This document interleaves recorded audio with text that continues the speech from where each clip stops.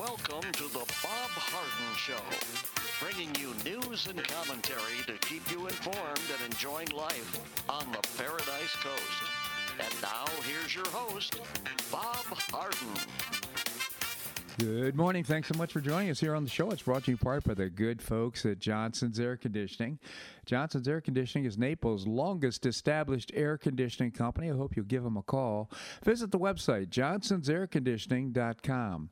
Also brought to you by Life in Naples magazine. Be in the know and stay up to date by reading Life in Naples. The website is lifeinnaples.net. We have terrific guests for today's show, including Bob Levy. Bob is a constitutional scholar and chairman of the Cato Institute. We'll be talking about voter integrity and voter IDs. Andrew Joppa, professor and author of Josephus of Oz, and Larry Bell, endowed professor at the University of Houston and author of several books. His latest, Beyond Flagpoles and Footprints, Pioneering the Space Frontier, book that he wrote in conjunction with Buzz Aldrin.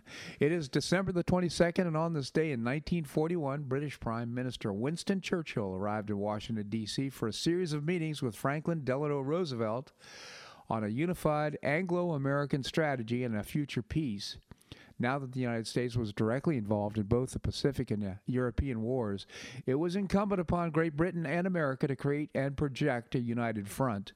Towards that end, Churchill and Roosevelt created a combined general staff to coordinate military strategy against both Germany and Japan and to draft future joint invasion of the continent. Roosevelt also agreed to a radical increase in the U.S. arms production program.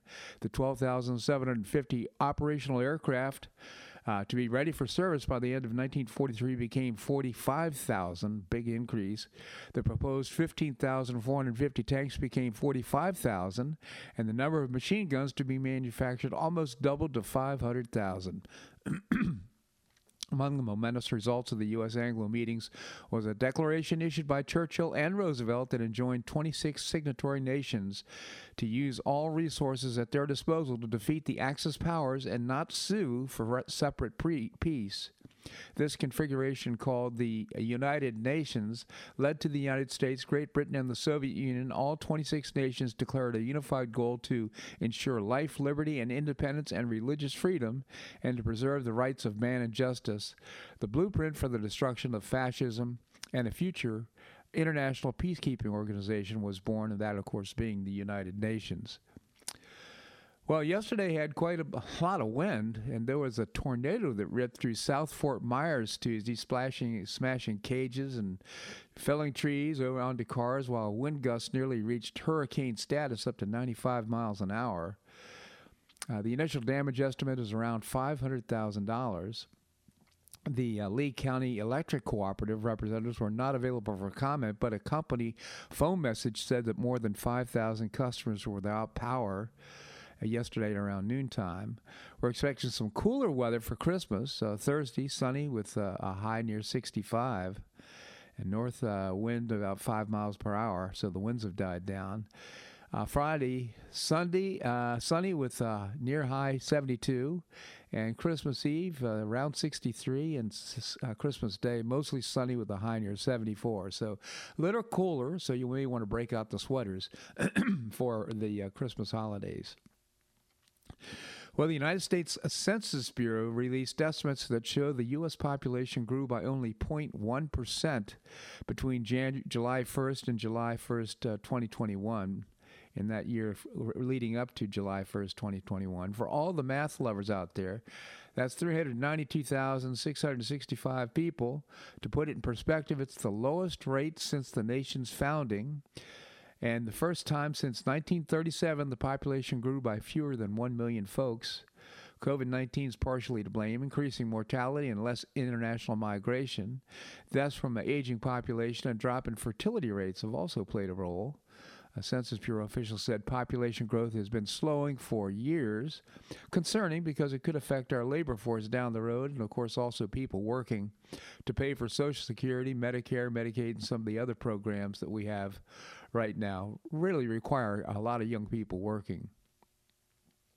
Well, the National Institute of Allergy and Infectious Diseases Director Dr. Anthony Fauci said on The Beat that's a MSNBC show, that considering the highly contagious Omicron variant of coronavirus is rapidly spreading throughout the United States, unvaccinated family members should be asked not to attend Christmas gatherings this year. Makes me smile when I say this. This guy's just incredible.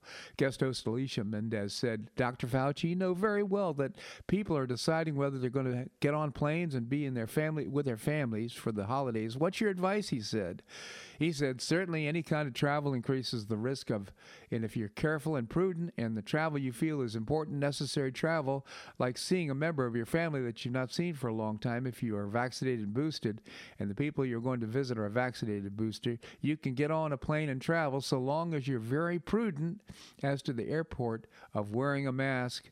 Menendez says, if someone in your family is not vaccinated, should you ask them not to show up? Fauci said, yes, I would do that. I think we're dealing with a serious enough situation right now that if there's an unvaccinated person, I'd say, hey, I'm very sorry, but not this time, maybe another time when this is all over. In the meantime, I mean, this virus is spreading extremely fast. In New York, it's just ballooning in terms of cases. But there's only one death so far, and that's a guy in Houston, Texas. And apparently he had he had other comorbidity issues. So hospitalizations and deaths are not way up, but cases are up. And we know from other continents that a lot of this it's like the common cold. It's pretty mild flu symptoms is what results. So maybe a little early to be waving the white flag against coronavirus.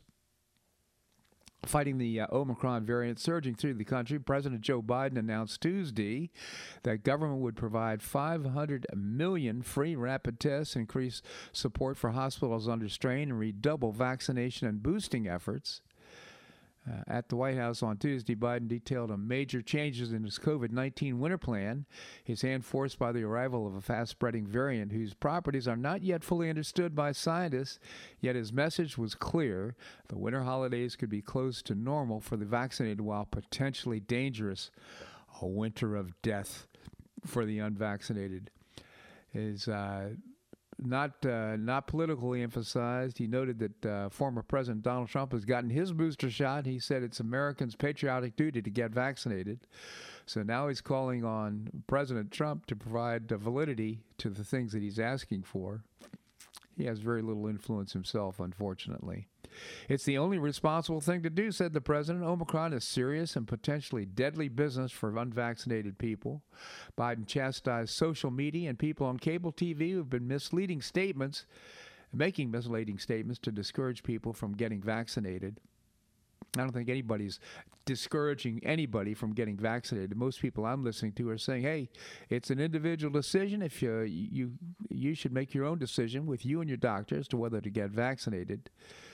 The point is that these mandates are way out of line with the Constitution and with individual liberties and free rights.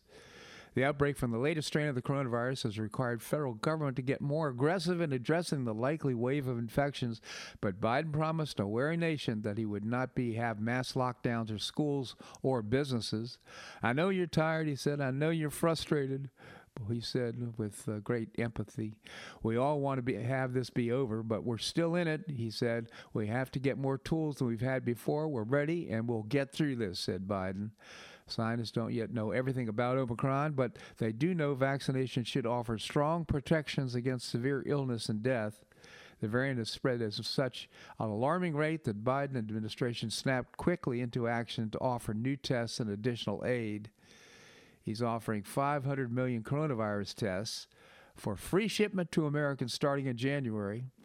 Now, if they're recommending 2 tests per week, that's going to require about 3 billion tests, way short of the 500 million he's offering. But nevertheless, he wants to ship these tests off to individuals at their homes. He also wants to bring up 1,000 troops with medical skills to assist hospital buckling under the virus surge, and he immediately sending federal medical personnel to Michigan, Indiana, Wisconsin, Arizona, New Hampshire, and Vermont. There's also plans to ready additional ventilators and protective equipment from the national stockpile, expanding hospital resources. As a backstop, the Federal Emergency Management Agency will deploy hundreds of ambulances and paramedic teams so that if one hospital fills up, they can transport patients to open beds to other facilities. Ambulances are already headed to New York, Maine, and paramedic teams are going to New Hampshire, Vermont, and Arizona. To me, it seems like a little bit of an overreaction since, again, we only have one death and hospitals are not filling up. In fact, here's a reassuring story that I just found this morning. America's frontline doctors, which of course have been demonized by Fauci and others, well, they're planning to open their own clinics and inviting medical staff and pharmacists to join them. According to a newsletter that was distributed among its supporters last week, AFLDS, that's the American Frontline Doctors, is opening its first medical clinic in coming months, and many more planned shortly thereafter. According to our great nation, doctors, nurses, and pharmacists are having their rights stripped away by corrupt state and government actors. We're here to stand up for your rights to practice safe medical medicine and serve your patients. The time is now to band together and take action in defense of our constitutional medical rights. These doctors are opening its first clinic in the coming months and may have many planned shortly thereafter. Doctors and nurses, do you want to honor the Hippocratic Oath and care for your patients without interference? Join us to practice medicine and nursing ethically and honorably. Protect your patients, community, and country. I think this is just great. By the way, if you want to find out more about this, you can go to aflds.org. I checked out the website, aflds.org/medical freedom. It's a very welcome development because, quite frankly, after reading Robert Kennedy Jr.'s book, The Real Anthony Fauci, it's scary, and you understand that we're being misled by public health officials like Fauci, the CDC. We need to get back to the Hippocratic Oath and real medicine. This segment of the show brought to you by the good folks at Johnson's Air Conditioning, Naples' longest established air conditioning company. Visit the website, johnsonsairconditioning.com. Also brought to you by Life in Naples magazine. Be in the know and stay up to date by reading Life in Naples. The website is lifeinnaples.net. Coming up, Bob Levy, chairman of the Cato Institute. He's also a constitutional scholar. That and more right here in The Bob Harden Show on the Bob Harden Broadcasting Network.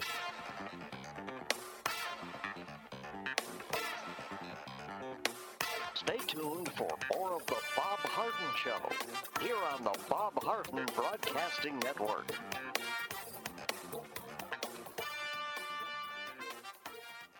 I'm Bob Harden, the host of the Bob Harden Show. One of my favorites for breakfast or lunch is Lulabee's Diner, providing great service, fabulous food, and a rockin' good time. Lulabee's Diner is a throwback to the 60s, complete with great music and a fabulous 60s decor. What I like best is a blend of great food, great value, and terrific service. Most of the friendly waitstaff has been part of Lulabee's for years. I enjoy the great choices for breakfast and lunch, and you'll find the menu has everything and anything to satisfy your taste. Lulabee's offers catering, party platters, lunch boxes, and more. Lulabee's Diner will quickly become one of your favorites for breakfast or lunch.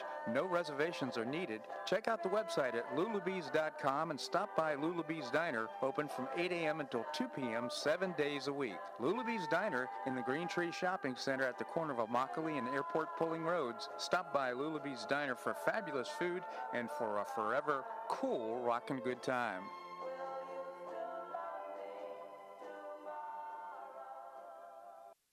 Collier County Sheriff Kevin Rambos says the number one reason the elderly become victims is isolation. The Golden Gate Senior Center goes a long way in keeping seniors connected into the community and with each other. The Golden Gate Senior Center provides comprehensive information regarding services and resources that affect the quality of life of older adults and their caregivers in Collier County, empowering them to maintain independent and meaningful lives. Here's Tatiana Fortune, director of the Golden Gate Senior Center. We want to be able to connect you to whatever service or activity. And even if the person doesn't want to come out for socialization, if they have a question about, hey, Where do I go for transportation? Where do I go for a certain health care if they have a need? We are able to point them in that direction through our information and referral service. So we're more than happy to assist in that as well. To find out more, visit CollierSeniorResources.org.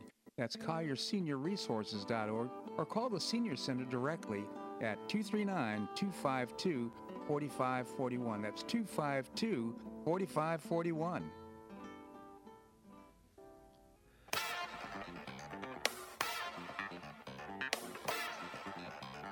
Welcome back to the Bob Harden Show. And now here's your host, Bob Harden. Thanks so much for joining us here on the show. It's brought to you in part by Choice Social. It's a new, refreshing social networking platform. I hope you check it out. You can find out more and download the app from the choicesocial.us website. Coming up, we're going to visit with Andrew Joppa, professor and author of Josephus of Oz. Right now, we have with us Bob Levy. Bob is a constitutional scholar and chairman of the Cato Institute. Bob, thank you so much for joining us. Great to be with you, Bob. Thank you, Bob. Tell us about the Cato Institute. We are a libertarian think tank headquartered in Washington, D.C., and devoted to free markets, private property, securing individual rights, and limited government. CATO.org on the web. Thank you, Bob. Cato.org, CATO.org. So, Bob, we've been talking about voter ideas, voter integrity. I want to pick up on this question. In screening non-citizens, what's the alternative to voter ID? Well, I think the case can be made that there's no need for an alternative because non-citizen registrations are not a problem. Neither registration nor an ID can prevent non-citizens from voting, but if they do, it's illegal. So registration will uncover fraud, and it can be supported by a variety of documents, including, a bank statement, a utility bill, a paycheck, or the usual citizenship forms. And the registration requirement is better than a voter ID in that you only have to do it once, not each time you vote. Most types of photo IDs that are used now don't even show citizenship, so you couldn't really invoke those IDs to prevent citizens from voting in any event. Yeah. There are about 15 states, including D.C., that actually allow illegals to get a driver's license. So even non-citizens are allowed to have a photo ID. So I think any concern with citizens versus non-citizens cannot be addressed nationally with an ID. Much better addressed with registration. And on a state level, I would suggest. Absolutely. So who has the burden of proof to show that IDs are necessary? Well, the Supreme Court has said that voting is a fundamental right, and so it's not up to voters to prove that they're entitled to vote. It's up to the government to prove it's justified in stopping them from voting. So it's pretty evident that there are lots of people who would otherwise be qualified but would be turned away if you required an ID. And there's some statistically reliable surveys that support that, and none that I've seen that refute that. Even if an ID were not burdensome, and in part it is for some people, it does still smack of show me your papers, and it doesn't obviate the need for registration. You have to register in any event.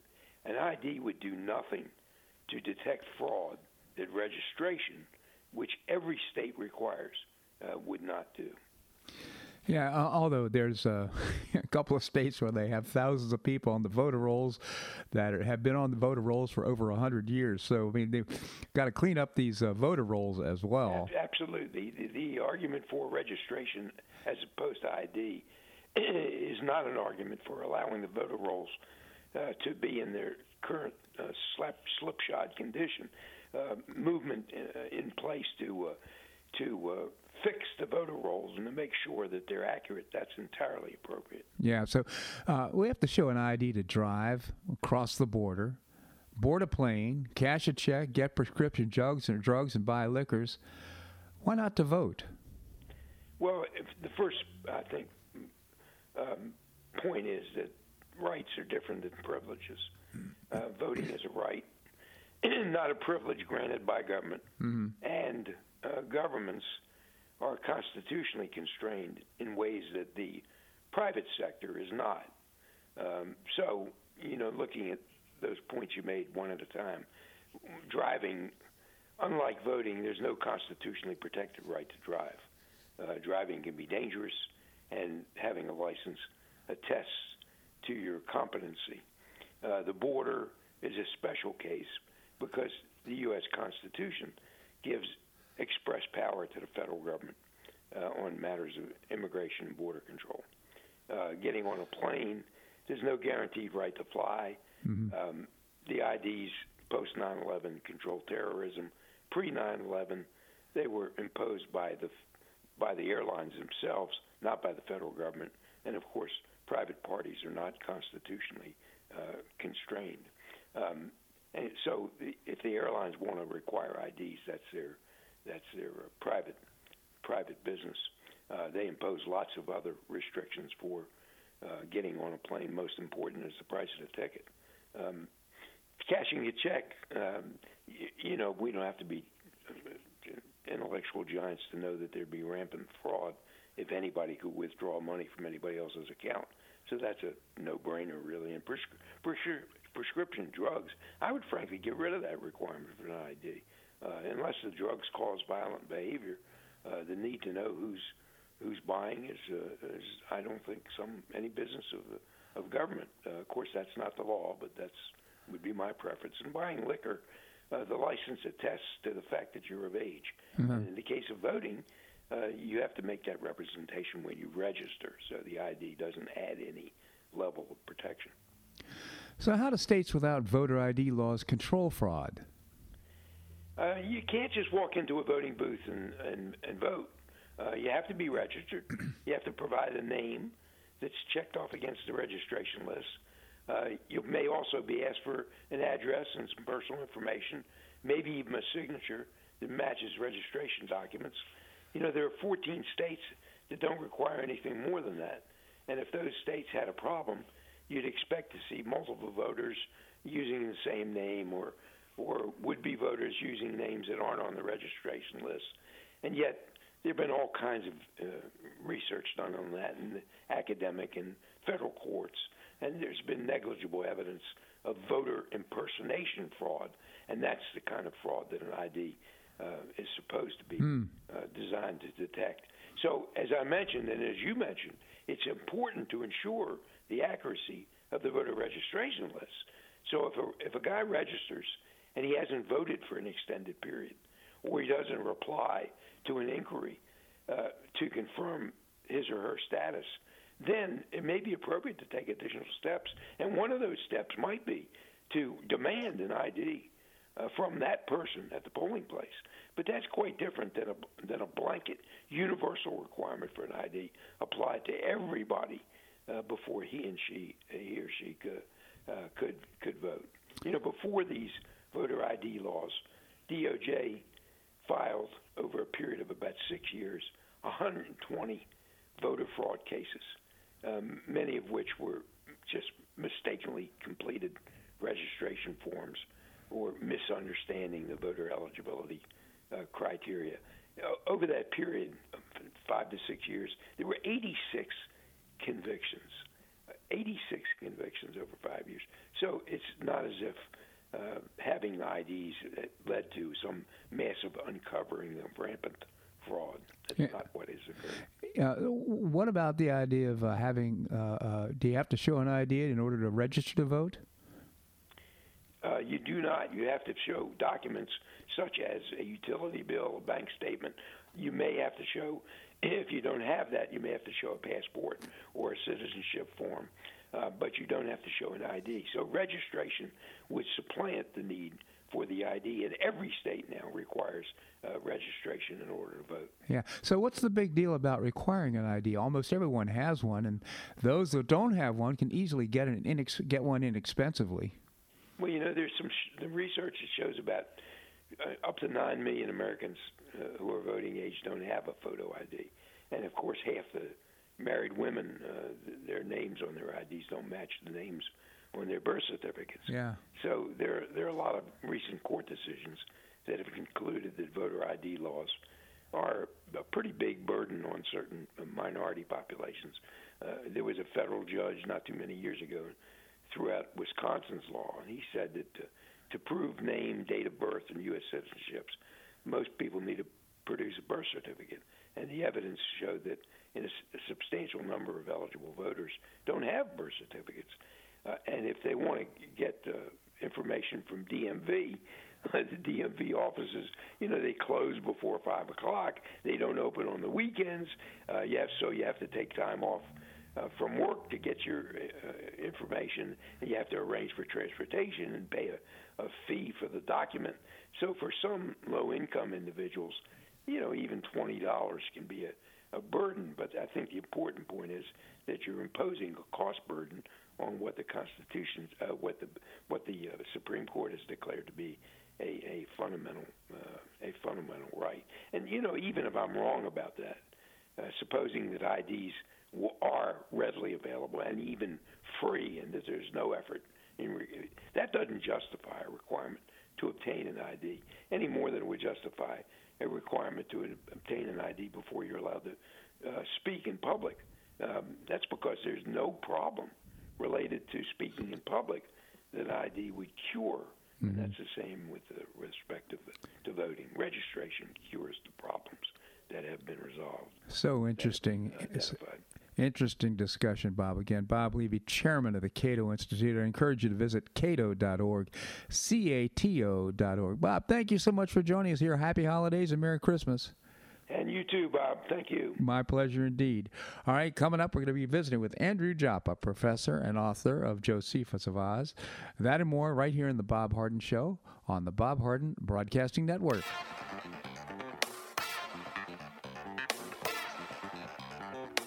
Stay tuned for more of The Bob Harden Show here on the Bob Harden Broadcasting Network.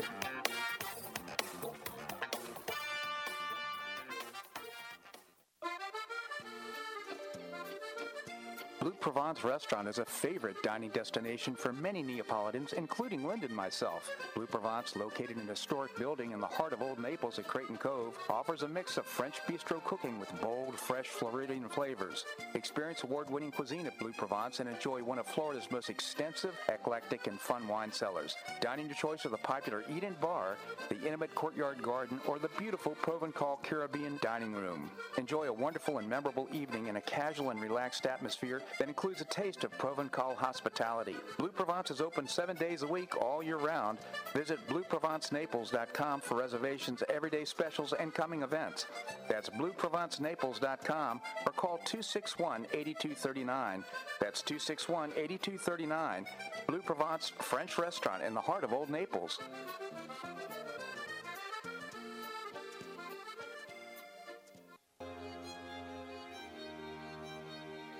Gulf Shore Playhouse is passionately committed to enriching our cultural landscape by producing professional theater to the highest artistic standards and providing unique educational opportunities to folks in a spirit of service, adventure, and excitement.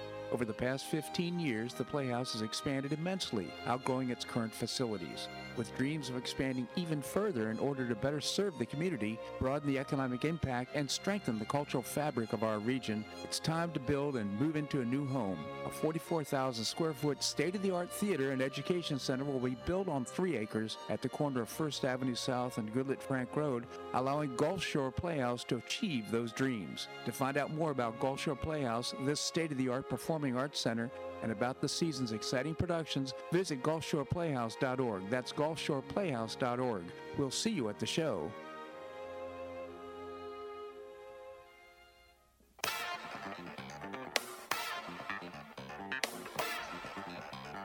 Welcome back to the Bob Harden Show. And now here's your host, Bob Harden. Thanks so much for joining us here on the show. It's brought to you in part by Gulf Shore Playhouse, not only building a brand new performing arts center in downtown Naples, but also currently bringing you professional New York-style theater at its very best. And you can get tickets now by visiting the website, gulfshoreplayhouse.org. Coming up, we're going to visit with Professor Larry Bell. Right now we have with us Professor Andrew Joppa, author of Josephus of Oz. Andy, thank you so much for joining us. Good morning, Bob. Good morning, Andy. Oh, Andy, a lot going on right now. I'd love to talk to you about what's happening with Omicron and so many other things, but how would you like to start? Well, I'm going to start with that, but I'll have to bring it into a little more focus first, which I will do. But the good news for today, this Christmas will be my 79th consecutive year at home for Christmas, which is amazing considering I was away at college. I was in the service for 4 years, and still, I have never missed Christmas at home. I would say that if home is where the heart is, then I did spend Christmas with my wife in Madrid. So that was the only time I was not physically home. But aside from that, I have never missed this blessed holiday from being with the person I love the most. Merry Christmas to you, Andy. Well, that's very good news indeed. I'm in the same position, looking forward to a virtual Christmas with family. We'll be making phone calls and Zoom calls and so forth. But aside from that, spending a nice Christmas at home. Well, in spite of the dire warnings from Fauci and Biden, this is going to be a winter of death and illness. I mean, I think we can probably still be with our loved ones. I know most Americans will push aside those dire warnings from both Fauci and Biden and actually be with people they care about in a wonderful get-together for the Christmas season, Bob. Absolutely. So let me just talk a little bit about the drug war. And this seems to be an unusual topic, but it was prompted by Tucker Carlson the other night indicated that he thought addiction was the biggest problem facing America. Now, that certainly is debatable, and I tend to disagree with it. It's the biggest problem, but certainly it's a serious problem. That's often been described as a problem of drugs, and I would like just to somewhat clarify that. In my estimation, it's a problem of illegal drugs. I had sat on a drug panel at my college many years ago, and I had developed some positions on drugs, which I'd just like to briefly present to your audience. In the first place, the problem, again, is illegal drugs. There are three types of people in the world. First, there are those who will never take drugs. Legal or illegal. I guess that would be me and you, let's say. And then there are those who will always take drugs, legal or illegal. In other words, for those two categories, whether drugs are legal or illegal in no way affects their decision-making model. The third category is those who will only take drugs if they are legal. So in other words, the whole interdictive drug process that has taken place over the last 40 or 50 years is dedicated to that one single category, those who will only take drugs if they are legal.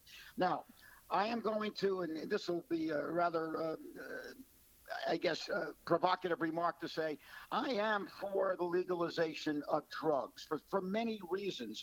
In the first place, if we look at the failure of the drug war. First of all, in this year's statistics, over 100,000 people will die from drugs. But that is not quite correct even, Bob. They will die generally from drugs with bad fillers. The heroin fillers are the killer. Heroin does not kill. If we look at the introduction of fentanyl into other products, for example, marijuana, that produces, in some cases, overloads leading to death. So we're looking at a situation whereby the illegal drug war, we are funding the drug cartel. We are creating corruptions of government. We are allowing for the seduction of our children in the schools. We are, in fact, creating the problem through our war on illegal drugs. Now, I know it is very, very provocative to suggest the legalization of drugs. But I'll tell you, Bob, if we're doing something that is creating a long-term problems and is not dealing with the problem at all, as is our drug war, I think we have to at least take a step in another direction. When the Halstead Act and the prohibition of alcohol are proved to be creating organized crime and creating more problems than it was preventing, they eliminated that amendment. So I think we have to start giving serious concern to the legalization of drugs, where they can be controlled and manufactured in a safe manner, provided in a safe manner. This would crush the cartels, crush much of the illegal border traffic, which is funded by drug monies. And so, again, for your audience today, my My point is not somehow a reverence for drugs. I loathe what they do to the human body, but they're doing it now, Bob. And Right. what we're seeing is a corrupting of America's children. And I think we have to get back to a situation where we put this somehow in the control of a legal process that will eliminate the vast majority of those 100,000 deaths would have been prevented in a legal drug market, Bob. Yeah, just to pile on here a little bit, I totally agree with you. Right now, we're the most incarcerated nation in the world. We have 25% of the incarcerated population and a much smaller percentage of the population of the world. So, and that's primarily because of crimes that aren't even crimes against people or crimes against property. They're victimless crimes, and it's victimless crimes. Absolutely, Bob. When I was teaching at Sing Sing, it was estimated that every year, 65% of the first-time incarcerated individuals were young. Not children, but young 18 to 25-year-old drug addicts who, at that time, with mandatory drug sentencing in New York, they were given long sentences as pushers, right, primarily because the amount they had in their possession was over the threshold of just being an addict that moved them into that category. It's a serious problem for America. It creates crime. It creates deaths, and yet we persist in it. And you know Einstein's definition of insanity, doing the same thing over and over again and expecting different results. Well, let me add just this one other fact. You used to be able to buy cocaine in a Montgomery Ward catalog, and the title was, this gives you, it's refreshing, it gives you new life, and blah blah blah. People could buy it over the counter, could buy it in Montgomery Ward catalog. At the time, the addiction rate was 4%. We've had this war on drugs now. It's cost us trillions of dollars. We've incarcerated many, many people who shouldn't be in jail right now, and the addiction rate is now 4%.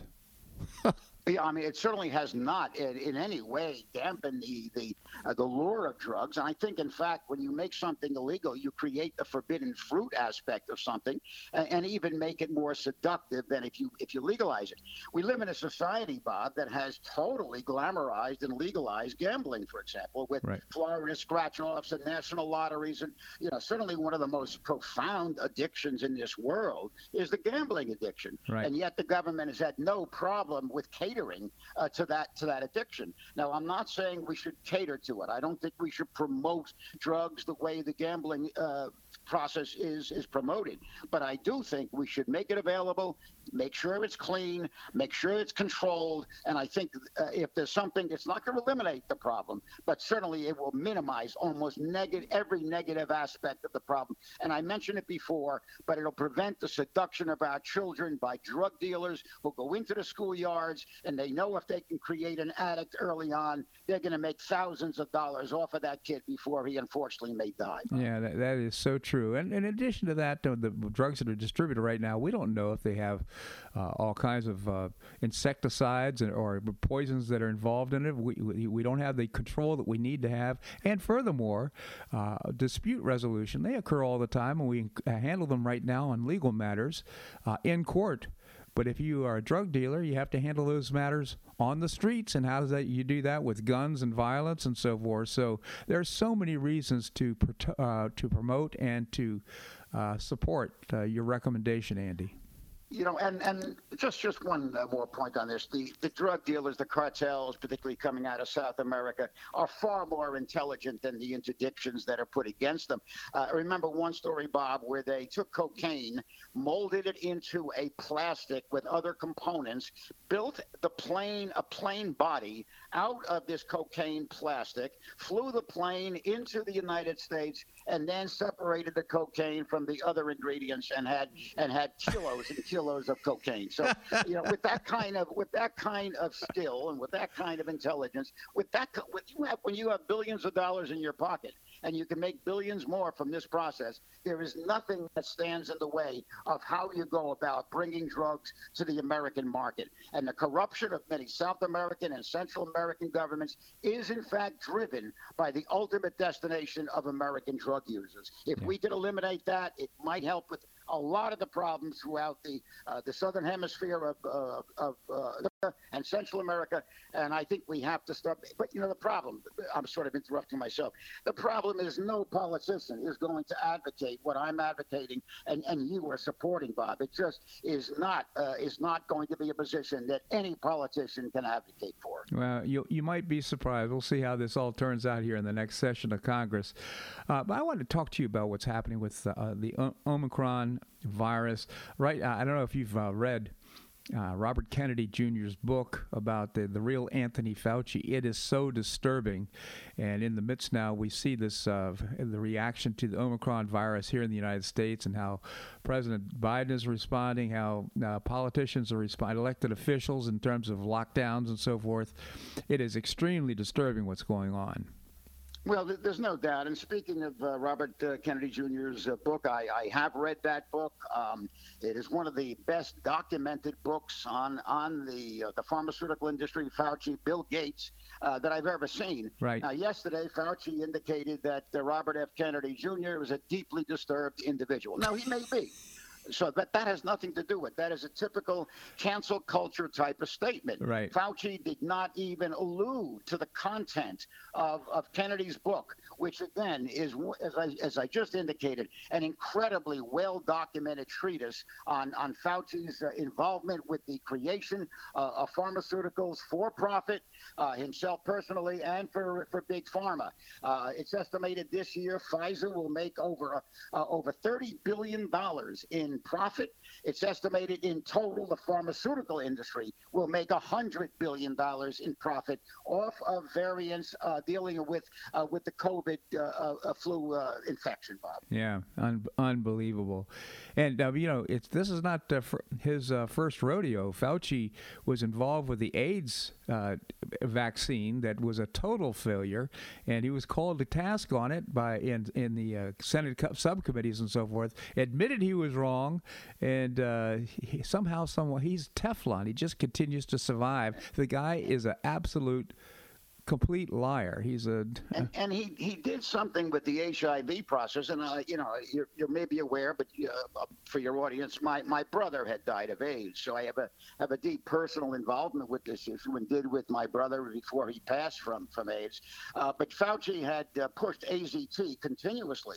Now thousands and thousands died from AZT use, and that it was a reasonable therapeutic in many ways, despite the deaths, which at that time period were inevitable. But the problem was Fauci was simultaneously rejecting all other therapeutic interventions. Right. It is very similar to what Fauci is doing right now with the COVID, and particularly the Omicron variant. We know right now that the only people who aren't being infected are those people with acquired immunity. I'll make sort of a radicalized somewhat tongue-in-cheek suggestion that maybe we should give Americans Omicron.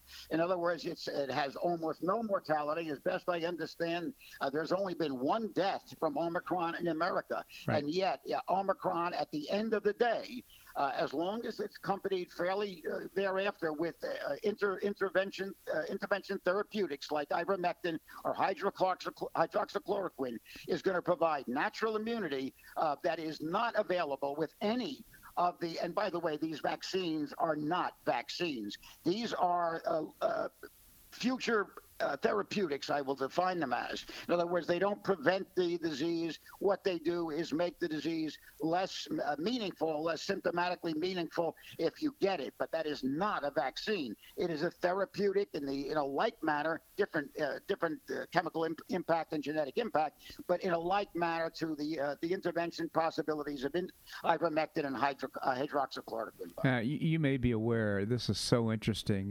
There's a 46-page legal filing in the International Criminal Court in The Hague against Anthony Fauci, Peter Daszak, Melinda Gates, Bill Gates, and others for violations against the Nuremberg Code. And this is a case that's being brought by the citizens of Great Britain. But of course, the Nuremberg Code, basically based on what happened in Nazi Germany, said that anybody who's taking any drugs that have to have informed consent and have to be told of all the possibilities, including the negative reactions that could occur as a result of taking the drug. Totally reasonable. I mean, and that's I have not that's heard not that. happening now. So right now there are cases. I would love to see a case like this filed against Fauci and others in the United States for the perpetrating all the misinformation and lies about this and the cover-ups that we've seen. If nothing else, Bob, unlike almost every issue in America, it might generate a debate. You know, we're looking at a situation where nothing is debated in this country. There are absolute statements being made with no, in many cases, no or limited documentation, and there's absolutely no debate. We can go right to climate change, and I don't want to deal with the entirety of that, certainly, but you can see there's been no head-to-head, face-to-face, mano-to-mano debate about this issue. And yet, for example, you take your guest often, Larry Bell. I mean, Larry Bell could, I think, just eat them alive in terms of any face-to-face interaction on this topic, Bob. Well, of course, and if you're a climate denier, if in fact you have an opinion opposing that of the institution of the this administration, you're a vaccine denier. If you have questions about taking the vaccine for yourself. In other words, we've totally shut down debate, as you pointed out, and now this is such a fascist mood that we have right now in this country that if you have any kind of dissenting opinion, it can't be discussed. In fact, you're labeled an extremist. Well, I mean, that's taking place with almost any opinion that you offer variance to the administration. Interesting, and not exactly the story we're on, but the other day, Trump was making a presentation to a group, and he indicated that he had earlier indicated that he would not get the booster shot, and he did get the booster shot, and he revealed that to the audience, and many in the audience booed Donald Trump. Yeah. Now, I don't like the great Donald Trump being booed, but I think it makes a point. Yeah. His audience are not merely robotic imitators of Donald Trump. Right. They have their own views that are well developed by information, by distortions that have come out of the administration and have come out of Fauci. For example, just talking about myself personally, I would not get a booster shot at this point. I have a deep concern about the long-term heart inflammations that are associated with blood clots that are associated with it, and as long as I maintain a certain degree of body integrity and my immune system, I will rest on my own body's natural defenses, Bob. Absolutely. Andrew Joppa, again, professor and author of Josephus of Oz. I encourage you to get a copy of the book. Make a nice gift, but it's such an interesting read. Josephus of Oz by Andrew Joppa. Andy, always appreciate your commentary here on the show, and I wish you and your family a very Merry Christmas. Thanks so much for being available and joining us. And Merry Christmas to you and your audience also, Bob. Thank you so much, Andy. All right, coming up, we're going to visit with Professor Larry Bell.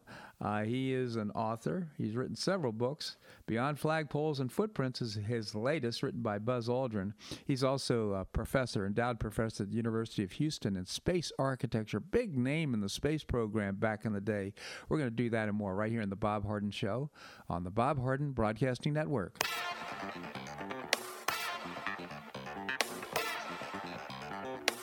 Stay tuned for more of the Bob Harden Show here on the Bob Harden Broadcasting Network.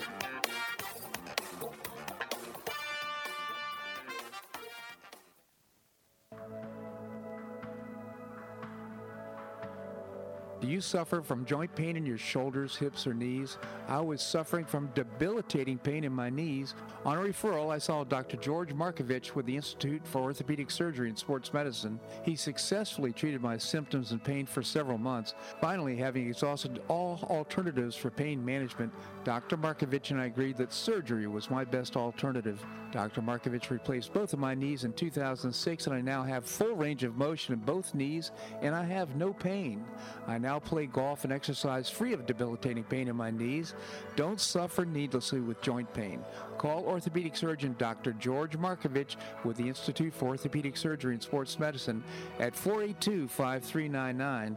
That's 482-5399. He did a great job for me, and he'll help you too.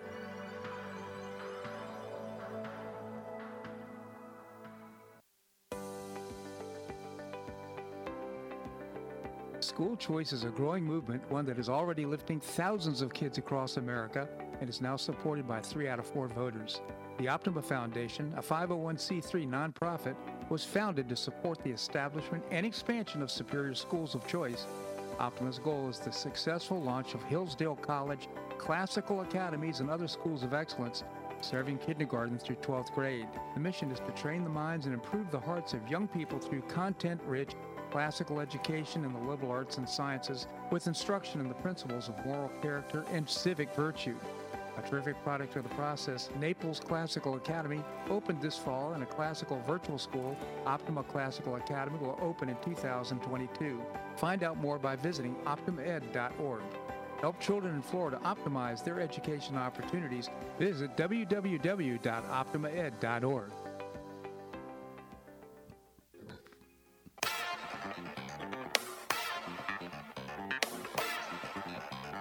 Welcome back to the Bob Harden Show. And now here's your host, Bob Harden.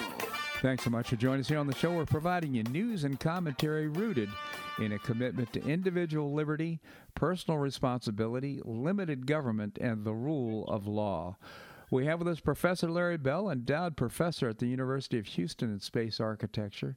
He's the author of many books. His latest, Beyond Flagpoles and Footprints, Pioneering the Space Frontier. It's a book that he wrote, co-authored with Buzz Aldrin.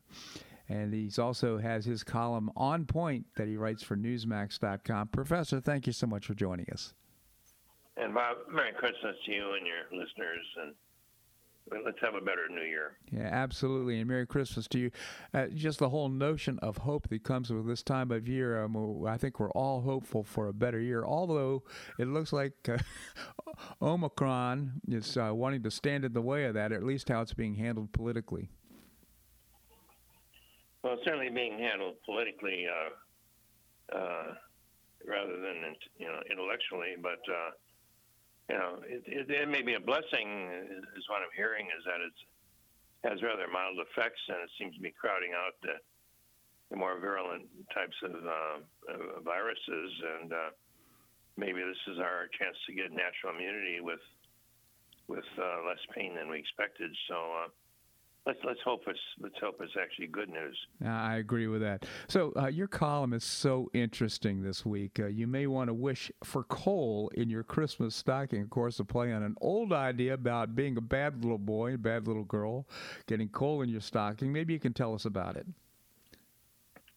Yeah, I had kind of a reliable information that Santa's going through kind of a hard time this year, and people are sad about not being able to get toys in time and so on. But you got to remember, Santa's up against it right now with supply chain issues, delays, and people buying their gadgets from China and so on, and kind of undercutting them, and the inflation costs. Even elves only work for free, in storybooks, and so he's got a lot of issues to deal with, and North Pole, and worrying about global warming and all these other things, and on top of that, it's the House, the U.S. House is attempting to plan to put forth a methane bill, and Santa's worried about how it's going to new methane fees are going to affect Rudolph and the other reindeer with methane and exhaust fumes and so on, and so he's thinking about having to cancel some rooftop deliveries because of the air costs, and so it's really a tough time for Santa, and I think that when we send letters to him this year, we ought to at least give him some credit for understanding that this inflation is hitting him on his materials as well, and feeding Rudolph and Donner and Blitzen and the gang is that doesn't come cheap, and then getting the elves back to work after they've been paid with COVID relief. We're not the only ones that are suffering through this. It's such a great point indeed, and I understand that now it's methane is another big problem that's been identified with regard to the climate. So it's not only carbon dioxide, but we have to be concerned about methane as well. Well, yeah, and we're going into winter right now with real energy shortages. We've I don't have to tell you that it may not have been entirely wise for Joe Biden to cancel the Keystone XL pipeline and at the same time give Vladimir Putin have passed to complete the Nord Stream 2 pipeline that goes from Russia to Germany. It's just kind of hard to figure how that balances out to help save the climate. That's rather concerning. But at the same time, China's building the equivalent of a new coal-fired plant every week, and so as far as the methane requirements and these other things, it's really hard to fathom how that's going to help the climate. But we're going into a heating season right now with a global shortage of fossil fuels, and most particularly coal. Coal is, of course, Barack Obama did it. He followed through on his promise to pretty much bankrupt the coal industries, and I remember that was when natural gas was going to be our transition to windmills and sunbeams, and so we've got a global shortage of energy. We're now seeing that Europe is going to be depending on Russian gas coming through the under the Baltic, and that's a great environmental idea. So it's going to be a challenging time, and not just in the North Pole, and with these methane fees and everything else, it's going to be kind of a struggle for a lot of little good and bad children around the world. Yeah. It's so sad because we were energy independent only a year ago. We have the resources in order to maintain our supply of energy. I mean, to your point, as I understand it, China's now looking to South America and other places in order to get the fuel they need because they literally is a global shortage. We don't have a global shortage, but we're imposing it on ourselves in order to support this nonsense of alternative energy. Yeah, that's true. And China's the second largest economy in the world, and they happen to be the largest coal consumer, and they rely on it for 56% of their electricity, over half their electricity. So they're facing the worst energy crisis they've faced in a decade, and so as you say, they made it worse for themselves when they got mad at Australia over a diplomatic issue, and so they were buying Australian coal, and now they're going to Latin America and Africa and Europe and hunting for the material wherever they can get it, and Philippines and so on. So at the same time, we're banishing our own advantage, really, of we particularly came from fracking with oil and gas. We've tried to strangle off our coal industry. The rest of the world is in desperate straits. Europe built all these dumb windmills, and they had a lack of wind last year, and they had been big electricity shortages. You think we might learn something from that? Yeah. Not to mention, Texas having our windmills freeze up, and my God, Texas, you'd think it'd know a little bit better than that, but we're going to have a worldwide shortage, and of course, this shortage is going to hurt those that live in the cold climate, the Northeast and Chicago and northern climates more than they will, you people in Florida and us here in Houston. But nevertheless, it's going to have the greatest pain on the little children, on the families that can least afford it, can afford the huge increase in gasoline prices and in home energy this winter. I'm looking forward to celebrate the first good decision that our president has made. I haven't yet seen it because he's made so many bad ones, including his announcement yesterday about the Omicron virus. By the way, I understand your book, Beyond Flagpoles and Footprints, Pioneering the Space Frontier, now available in a digital form, at least on, I think on Amazon, if I'm not mistaken. Yeah, it's going to be out on Amazon, both in hardback as well as on Kindle, and I think there's some shipping delays because of everything else is being delayed. I suspect with printing and trucking and so on, so that they're not going to be out. Santa may not be able to pack them in a sled. Well, Professor, I've enjoyed your books so much in the past. I'm reading right now Robert Kennedy Jr.'s book, The Real Anthony Fauci. Once I complete it, I'm going to start reading Beyond Flagpoles and Footprints, Pioneering the Space Frontier. I encourage our listeners to get a copy. You will really enjoy it. Professor, always appreciate Kennedy's book also, yeah. I always appreciate your commentary here in the show. Merry Christmas to you and your family. Thanks so much for joining us. And Bob, thank you. And again, Merry Christmas. You as well. Thank you. Well, that's a wrap here on today's show. I hope you enjoyed it. Tomorrow, we're going to visit with Keith Flaw, co-founder of the Florida Citizens Alliance. Bob Rommel is our state representative. Look forward to discussion with Bob. Seton Motley, the founder and president of Less Government, and Bill Barnett, former mayor of Naples, will be with us as well. Always appreciate your comments on the show. You can send me an email at bobharden@hotmail.com. bobharden@hotmail.com. I hope you make it a great day on the Paradise Coast or wherever you are. Namaste.